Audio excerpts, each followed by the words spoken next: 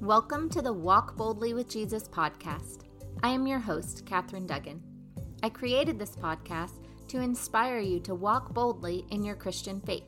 Each weekday, I will talk about Scripture and how these verses can relate to your everyday life. Spending time each day with the Word of God is a great way to fortify your faith. I'm so glad to have you along on this journey. Let's get started.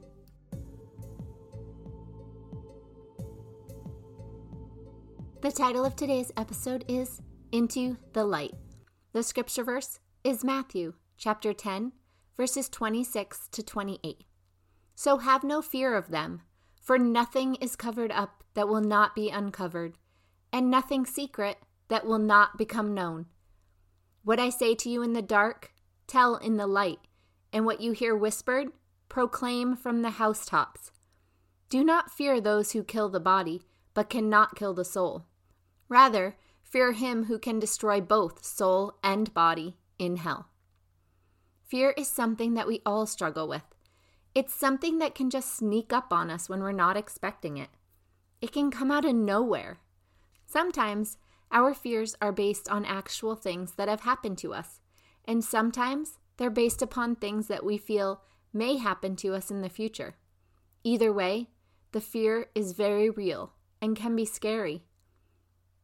When we feel fear, we can turn to the Lord, and He can take that fear from us, or He can give us strength to face the fear. We never know which one He'll do. It depends on what we need at that particular time. I like how this verse says that nothing is covered up that will not be uncovered, and nothing secret that will not become known. Many people have fears around secrets. People worry that their secrets will be found out, and other people worry that the secrets they're supposed to keep won't be found out. I know that a lot of terrible acts against people are committed in secret. These acts can stay secret for a long time. Some may even stay secret for a lifetime here on earth. However, nothing is secret from God. He knows all things. There isn't a single thing that you or anyone else can do that is secret from God. Some people may not like this. They may feel this is a bad thing because God can see all we do, and we don't always do the right thing. However, I think it's a good thing. Not only can God see all that we do, but He can see into our heart as well. Sometimes we seem like we're doing things for the right reasons. We can appear to be walking the walk of a good Christian, and the whole time our hearts may be in it for the wrong reasons. We may be trying to deceive someone, or maybe trying to deceive ourselves. On the other hand, we may be doing all the wrong things, but for the right reasons. I think this happens a lot more than we think. I think we get it wrong a lot, and yet we have a pure heart and the best of intentions. I'm thankful God can see into our hearts, and He knows that we weren't trying to screw everything up. When the verse says, "What I say to you in the dark, tell in the light, and what you hear whispered, proclaim from the housetops," I think of how many things our mind tells us in the dark. I don't think many of them are from God. I think this advice is great for anything you hear in the dark. All those negative thoughts that we have are not from the Lord. Those are from the enemy, and they are lies. They are not our truths, and yet we accept them and we hold on to them because we're afraid to bring them into the light. We're afraid that if we bring these thoughts into the light, then others will know these things. We believe others will believe them, and then they may not like us anymore. Or even worse, we're afraid that if we bring these things into the light, it will make them true. This couldn't be farther from the truth, and the enemy knows this. The enemy knows that if you were to bring all those negative thoughts into the light, other people would see how ridiculous they were, and they would call you on it. They would reassure you that these things are not true. It's so easy to see the enemy's lies in other people's lives. Have you ever noticed this? Have you ever had a friend tell you the negative thoughts that they were feeling, and you wonder why they would believe it? You hear them, and you can't believe that they would ever think that. Even strangers, people you don't even know that well. If they were to tell you the negative thoughts the enemy has been whispering to them, you would recognize right away that it was the enemy talking. I had this happen to me at a conference once.